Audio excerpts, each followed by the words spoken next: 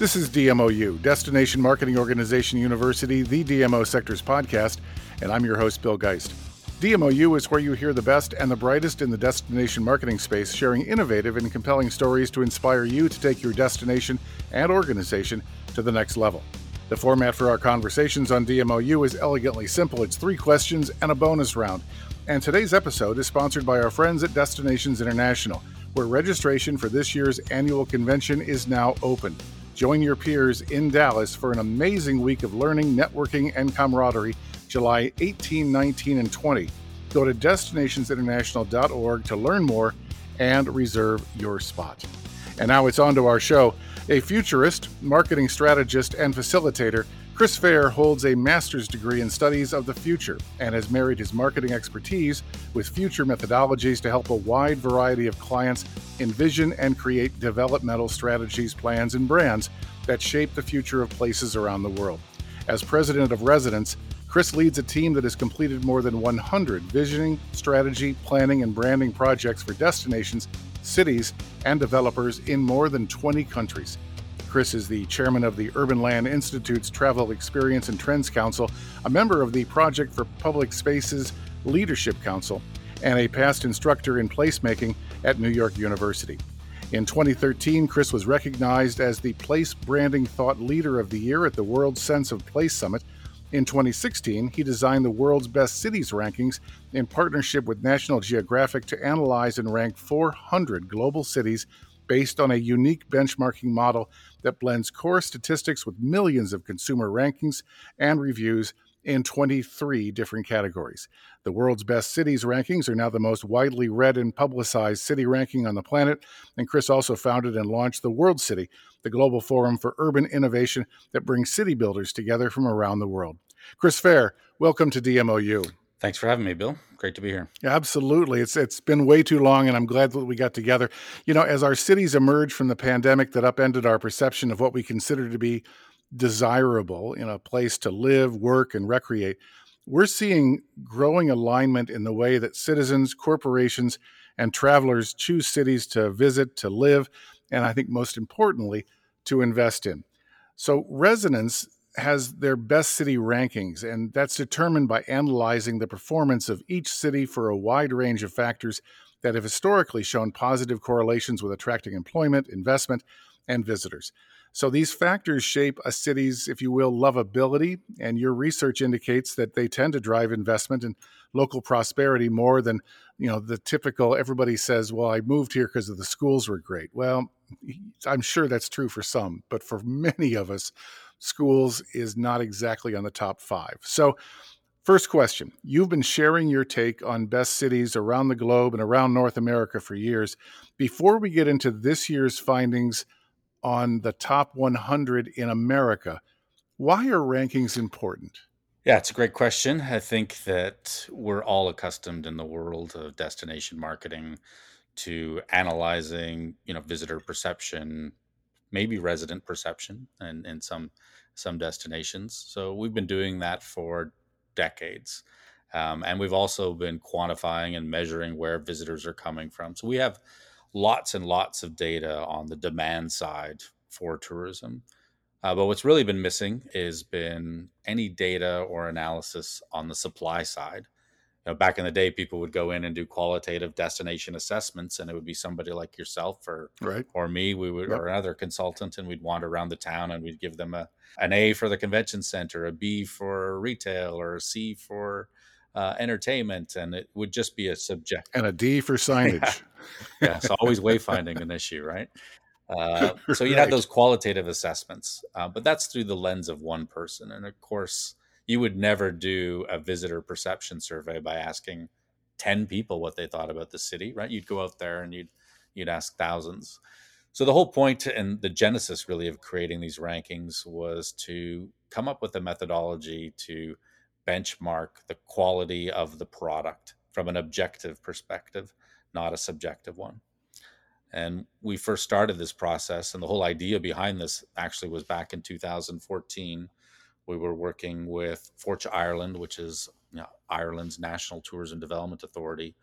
And we were working on a brand strategy to attract more international visitors to the south and east of the country. And we asked, okay, well, what's the product that we have? And they gave us a map, and it had more than 1,000 sites identified on it. And a place like Ireland has got, great culture, great history. There are more than 1,000 assets. And we had to say, well, how do we determine which one of these are important to the international visitor? And that was kind of the light bulb for me that went off, where we're saying, well, why don't we go into TripAdvisor? It's the most visited travel site in the world. And let's strip out all the reviews that international visitors have made for this country in terms of looking at both the quantity and the quality. Anyway, long story short, we got through that process and we found that there were actually, out of these 1,000 things, there were really about 60 things that were driving interest and motivation and recommendation from international visitors. Mm-hmm. So that was the beginning of trying to think about how we can benchmark places and creating these rankings, using not just core statistics, but actually mining user-generated data in channels like TripAdvisor or Yelp or Facebook or Instagram, so that we can kind of quantify and look at and compare and understand what are the key strengths of one place versus another. Let's do the perception research. We still do that. Let's talk to the local community in terms of what they think, but let's have an objective point of view so that we're not just seeing the tip of the iceberg, but we're seeing what's underneath it, below the surface. So ultimately, when you do these rankings, though, I mean, there's a target market here, and it's developers, but it's also people looking for their next place. So, in the question of why the rankings are important, there's a reason why people were all gaga years ago about, and I forget, it was either Money or Inc. magazine, trying to get the best place to live, right? But it goes beyond living, right? So there's lots of rankings out there, right? I like to say rankings they're like catnip for humans. We all like to be able to think at these, just like, where are we in these rankings? And it takes something incredibly complex and communicates it in a very simple way. So there's lots of rankings out there, and there's rankings that look at livability. There's rankings that look at smart cities. There's rankings that will tell you, the best or most romantic cities, et cetera. What we really tried to do in our approach to thinking about rankings was understand what are the factors that are attracting people to choose a city to live in. What are the factors that are attracting people to choose a city to visit? And what are the factors that are attracting people to do business in a city? So we started out, we partnered with Ipsos, and we did a survey to across American households and American business decision makers to ask them what was really important in choosing a city to live, visit, or invest. And there were distinct answers from those three different perspectives. Some overlap. There were three that were common at the top of the list in all three, and that was cost in terms of safety and climate in terms of the weather, that really overlapped in all three. And then you got distinct things where, obviously housing affordability is important if you're choosing a city to live, or as you mentioned, people say schools are important. Right. If you're coming to a city to visit, it's nightlife, et cetera. But one of the most interesting work I think that we've done is then taking those factors that people tell us are important and analyzing them against over 1,000 different statistics, both user-generated data, core statistics, to say, are these really, does the performance in these areas, like safety, for example, or time to commute to work, really influencing where people are moving to or what cities they're choosing to visit? And the answer to that is, in most cases, no. That we find very low correlations between what people tell us is important versus what we see in terms of how people behave. Interesting. And I think people are surprised when you first say that, but then I come back and say, well, if good schools, if commute time to work, cheap housing, was all really access to outdoor spaces, was really all important to us, we would have all been moving to the middle of the country rather than the coast, to places that have more affordable housing, low commute time to work, et cetera. So the reality is that there's things that we say are important are actually the things we desire to have in a city. And those are important in terms of, we want livable, safe, vibrant places, but they're not necessarily what ultimately drives decisions. And it's not just the qualitative factors. Even when it comes to tax rates, business decision makers will tell you that corporate tax rates are really important in their location decisions. But we actually find there is no correlation whatsoever between the tax rate differences from one state or city to another and where businesses are forming. Actually, the bigger indicator is nightlife. the most highly correlated factor with where new businesses and startups are forming is the number of very good or excellent nightlife experiences. So it's not saying that nightlife is causing businesses to form.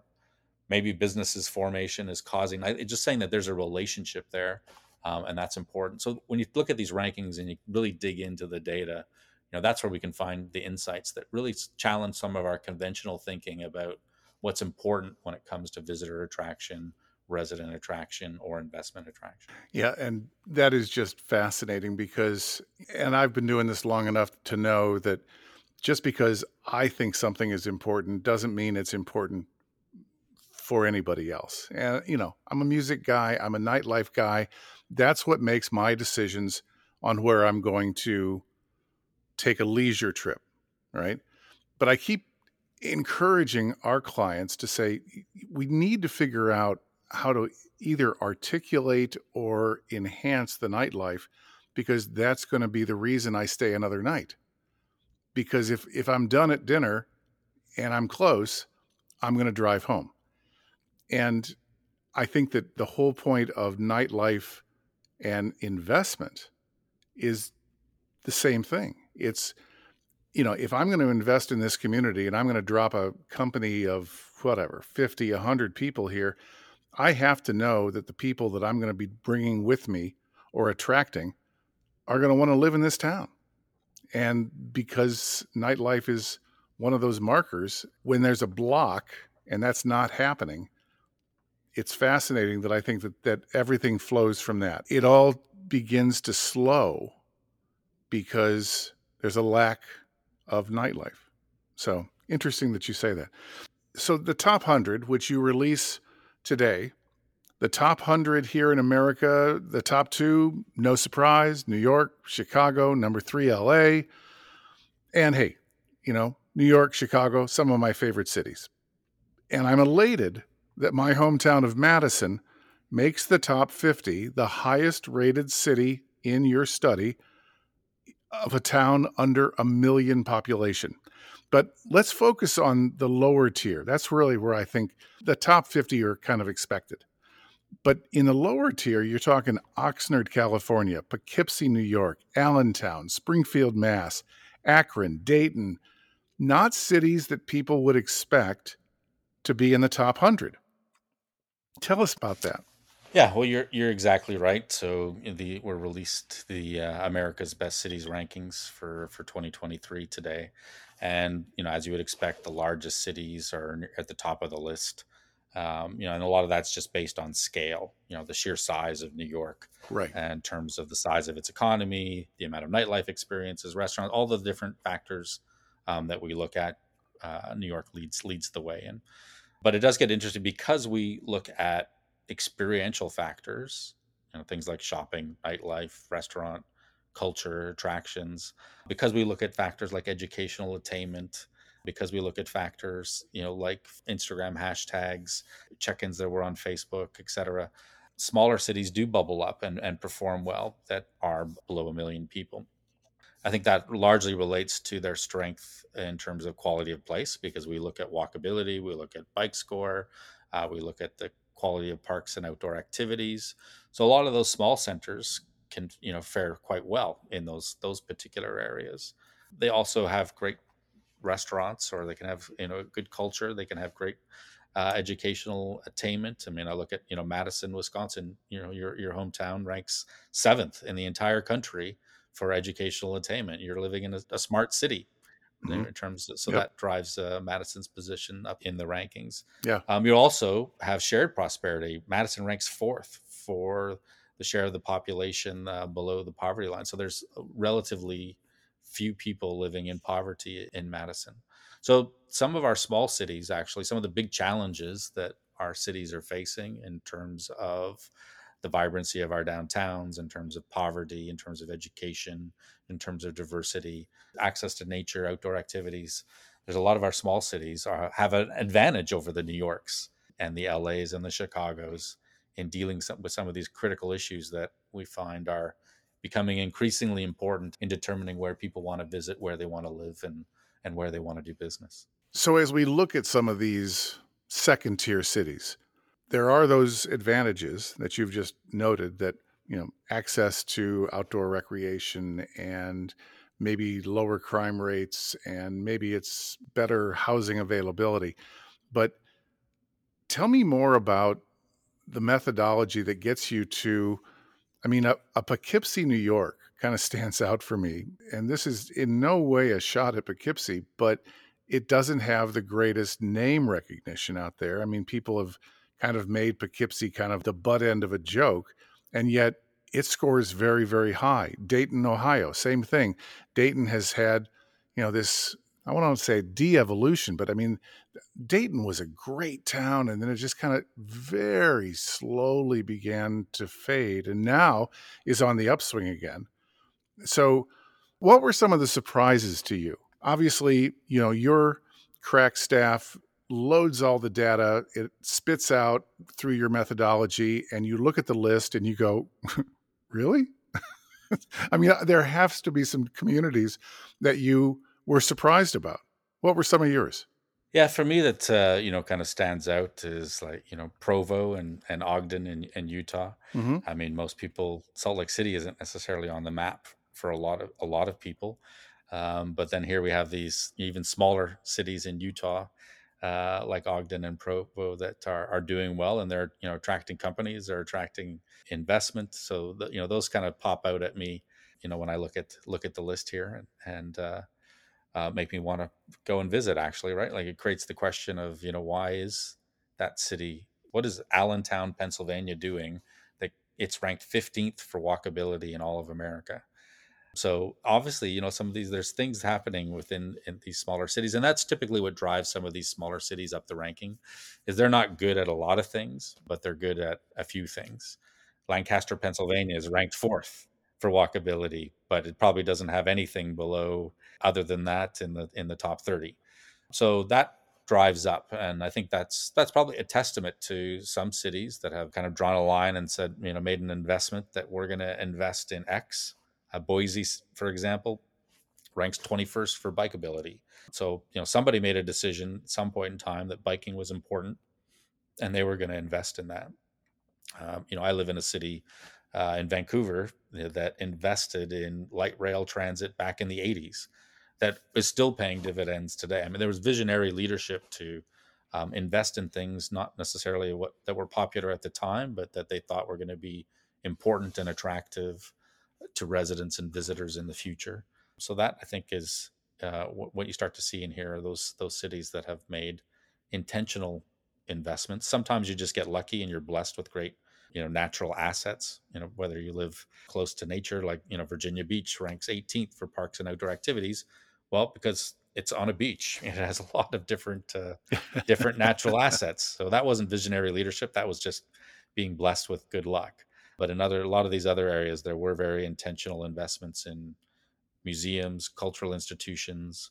Convention centers is a factor that we look at because we see that its correlation not just with visitor attraction, but business investment. So some of these are factors that a city has invested in intentionally to make itself more attractive over time, and some of them they've just gotten lucky. Yeah. And intentionality, I think in the dictionary under intentionality, when it comes to community building, and you got to look at Indianapolis. I mean, they just went all in on saying we're going to be the center of sports, and everything that connects to sports, from nightlife to culinary to retail. I mean, downtown Indianapolis is stunning. And those who've never been, and it's funny because I've heard Indianapolis's name come up probably 5 times in the past month from people who are just going, "Oh, have you ever been to Indy? Man, I'm blown away." And it's one of those communities that I think we all know is there and has done great things over the past 20, 30 years. But all of a sudden, it's starting to kind of pop on people's lips. It's like, yeah, that's one of those next destinations, right? Yeah, and I mean that's a good example where Indianapolis doesn't have the best natural assets in terms of the environment. It actually ranks 84th in our place category, but it's invested, as you've mentioned, into sports and convention centers. It ranks 35th in our product category, And its actually highest ranking is 26th in the country for programming. That's nightlife, culture, shopping, entertainment. So those investments in the product helped create the platform for all the programming that's there, and that's actually what its highest score, and that's what drives it up in our Yeah. overall rankings. So if we can work from anywhere, obviously, why wouldn't we be there? So has anything changed in your methodology since COVID? And what makes a city better? And what can DMOs do to elevate their position in your rankings? Multiple questions there. I think Yeah, first one is just in terms of I got to keep it to three, right? So I'm going to load multiples, no right? problem. The first one, in terms of what's changed, is yeah, we do update the methodology since we started this 8 years ago. We continue to research to see which factors are driving and having a correlation with visitors, attraction, investment attraction, and growth in talent. And those factors have changed a little bit. So we've taken climate actually, and we've taken safety out of the rankings because we no longer see correlations with between the weather in a city and attraction of visitors, or between the crime rate and visitors, business, et cetera. So we all Interesting. want to go Okay. someplace safe. But if I asked you, what's the most dangerous city in America? Or what are the top 10 safest cities? You wouldn't be able to tell me what the crime rate is probably in any of them, right? So there are events happen, they shape perception, and then kind of life goes on. Right. There is this sense that Chicago is now very dangerous. And yet, does that stop me from going? No. Right. Yeah. And it might, I mean, over time, you do probably reach a tipping point, right? But the subtle differences between being 20th in crime and 40th in crime don't Yeah. really shape behavior. Right. So we've seen some factors like those that we've updated now with walkability and bikeability. So, those have become over the last 8 years since when we started the ranking, Yep. increasingly important, and we can see correlations between where visitors are going and where people are moving to based on their walkability and bikeability. So there are some factors that we've, updated over time. I think what's changed the most is the relationship. The started at the beginning. I was talking about there were different reasons people told us they choose a city to live, and there were different reasons why people chose a city to visit, and different reasons why they chose a city to invest and do business. And some of those overlapped, but there were these three different distinct points of view. We chose to create our methodology and approach to look at how do we integrate all three of those. And those three circles, if you think about it as a Venn diagram, have becoming tighter and tighter. And I think what happened during COVID and with the rise of remote work is they've almost become one and the same now. That the reason why I want to visit a city, or the Hmm. reason why I want to move to a city, if I can live anywhere, I don't have to choose a city based on the job location. I can choose a city based on the quality of life or the nightlife or parks and outdoor activities, whatever's important to me. And therefore, I might choose a city to start a business in based on kind of the vibrancy of the city. So, COVID and the rise of remote work that seems to be sticking now has really kind of liberated us to choose. When you can live anywhere, I like to say you want to live somewhere. And the somewheres are the places actually that are most defined by the factors that drive our visitor economy. Yeah. With the vibrancy of the city in terms of shopping, nightlife, restaurants, culture, outdoor activities, et cetera. So those things when we started this that were really just important, mostly from a tourism and a visitation perspective, are now front and center from an economic development perspective. So this kind of merger of the two is, I think, going to really challenging. And we're working with really progressive DMOs in Brussels in Belgium, and Houston in Texas, Christchurch in New Zealand. They get it. And we're developing integrated brand strategies and development plans that don't just think about tourism. They think about how do we leverage what's important to tourism to attract talent and investment, and really unify our positioning and messaging in a way that we can use it for all three of these different audiences. And I think that is the future of destination marketing, Yeah. is I looking at agree. it not just driving the visitor Yep. economy, but driving the whole economy Hmm. of the city and the urban area. Yeah. And doesn't it put an exclamation point on Richard Florida's rise of the creative class, 15 years ago, when he said people will go to a place rather than go for a job? And while the hierarchy of the economy and the state of the economy will sometimes wiggle with that, if the economy is strong, we do have that ability to go where we want to go. And that's where the businesses will locate, is where the top talent is. I mean, agree or disagree with Carly Fiorina's politics. When she was at Hewlett Packard, she said, don't offer subsidies. Just tell me where the talent is and we'll build there. That's all we want. Yeah, if only we could stop offering the subsidies then.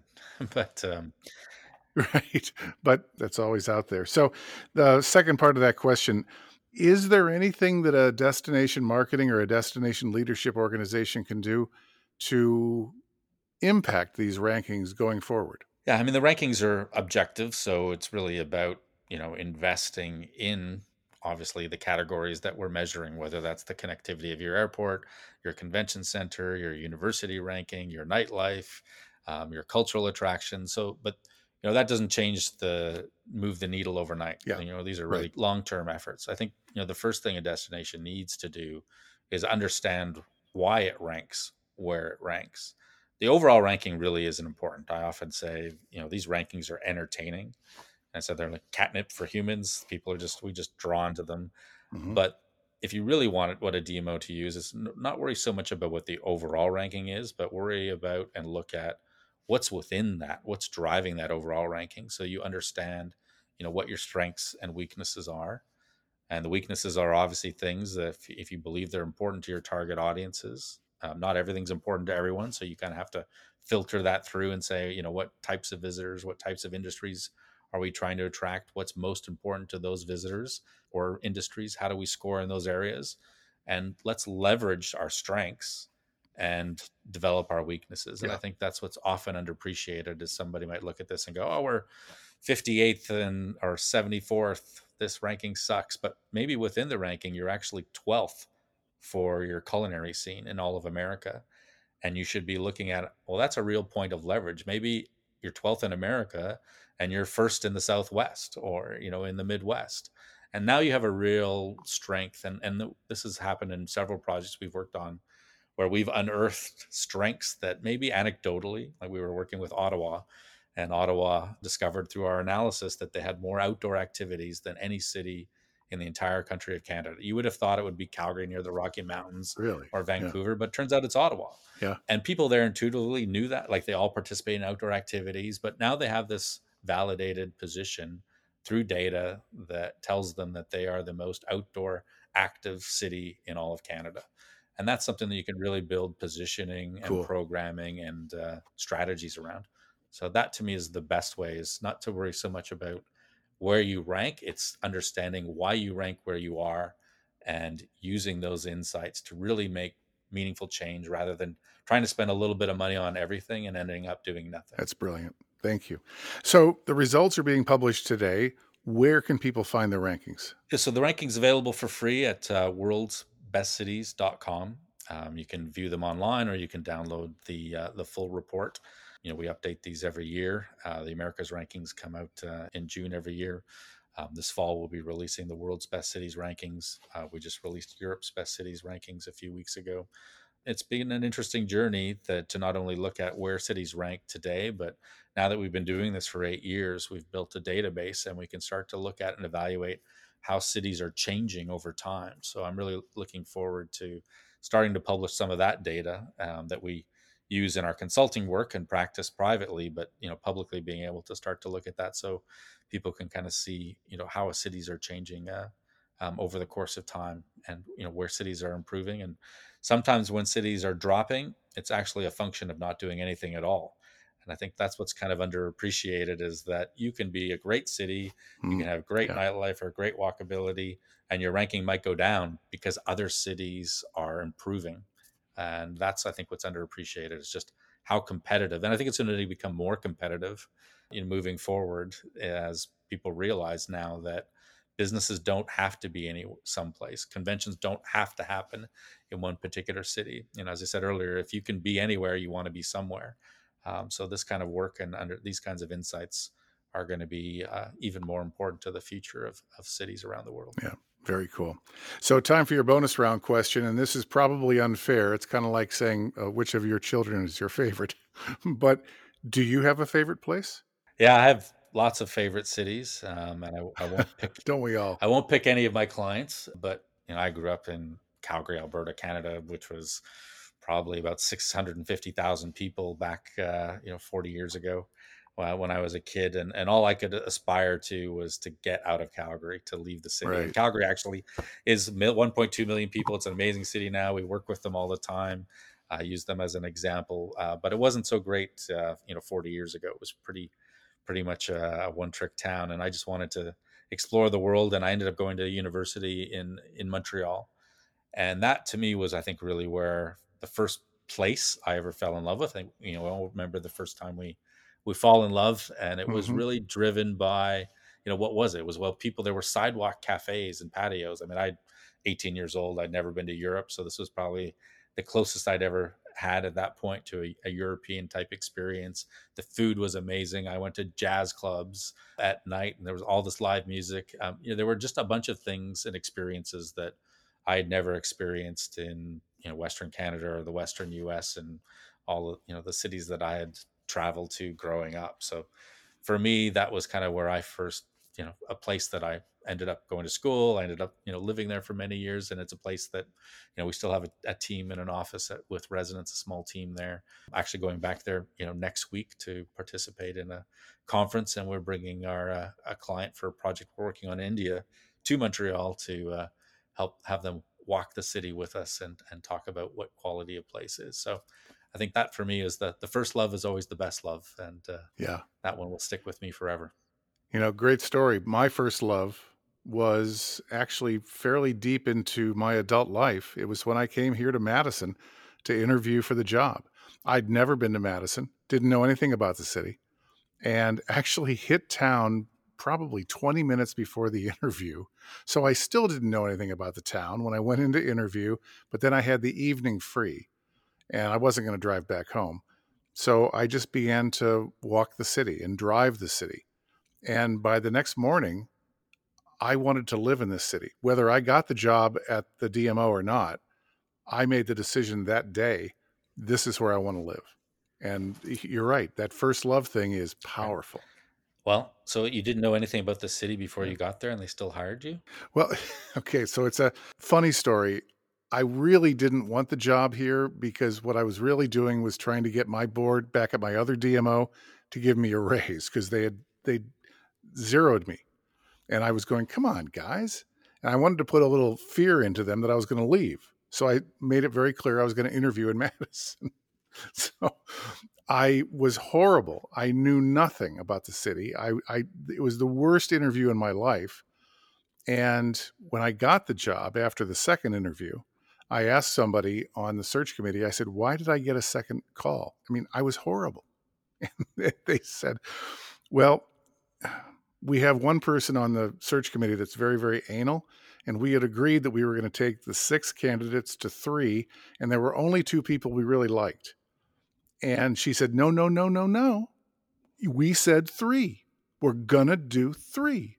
And somebody said, well, let's bring that punk from Illinois in and find out what's wrong with him because he clearly didn't want the job. And so when I got the call, I had a week until the second interview. And of course, this is before the internet, right? So I'm at the library every evening for a week going over microfiche, trying to figure out what this town is all about, get the history, and then I came in and got the job. So you're right. Yeah. How the hell did I get this job? I have no idea. That's right. Well, if only you'd had the best cities rankings, you could have just looked it all up online and gone into your That's interview right. Where were you when with I all the needed you? data. Right. Hey, Chris, thank you so much for sharing this preview into one of the most important studies that's out there. It's important, I think, because it sets a benchmark, a North Star for a lot of us, those of us that have aspirations to become better. And thanks for loving my town as much as I do. Great. Appreciate it, Bill. Thanks for having me. You bet. That's it for this edition of DMOU. Tell your friends and your peers this is where the best and the brightest come to share their stories. It's DMOU.com. Thanks again to our sponsor, our friends at Destinations International, where registration for this year's annual convention is open. Join your peers in Dallas for an amazing week of learning, networking, and camaraderie. It's July 18th through the 20th. Go to destinationsinternational.org to learn more and reserve your spot. DMOpros.com is where you're going to find links to our services for the DMO sector, links to the Z-News, position papers on board diversity, and a new model for destination development, the book Destination Leadership, and the biggest DMO job board on the planet, plus access to past episodes of DMOU. That's DMOpros with a Z.com. Executive producer of DMOU is Terry White, and this is a production of DMO Pros. I'm your host, Bill Geist. Until next time.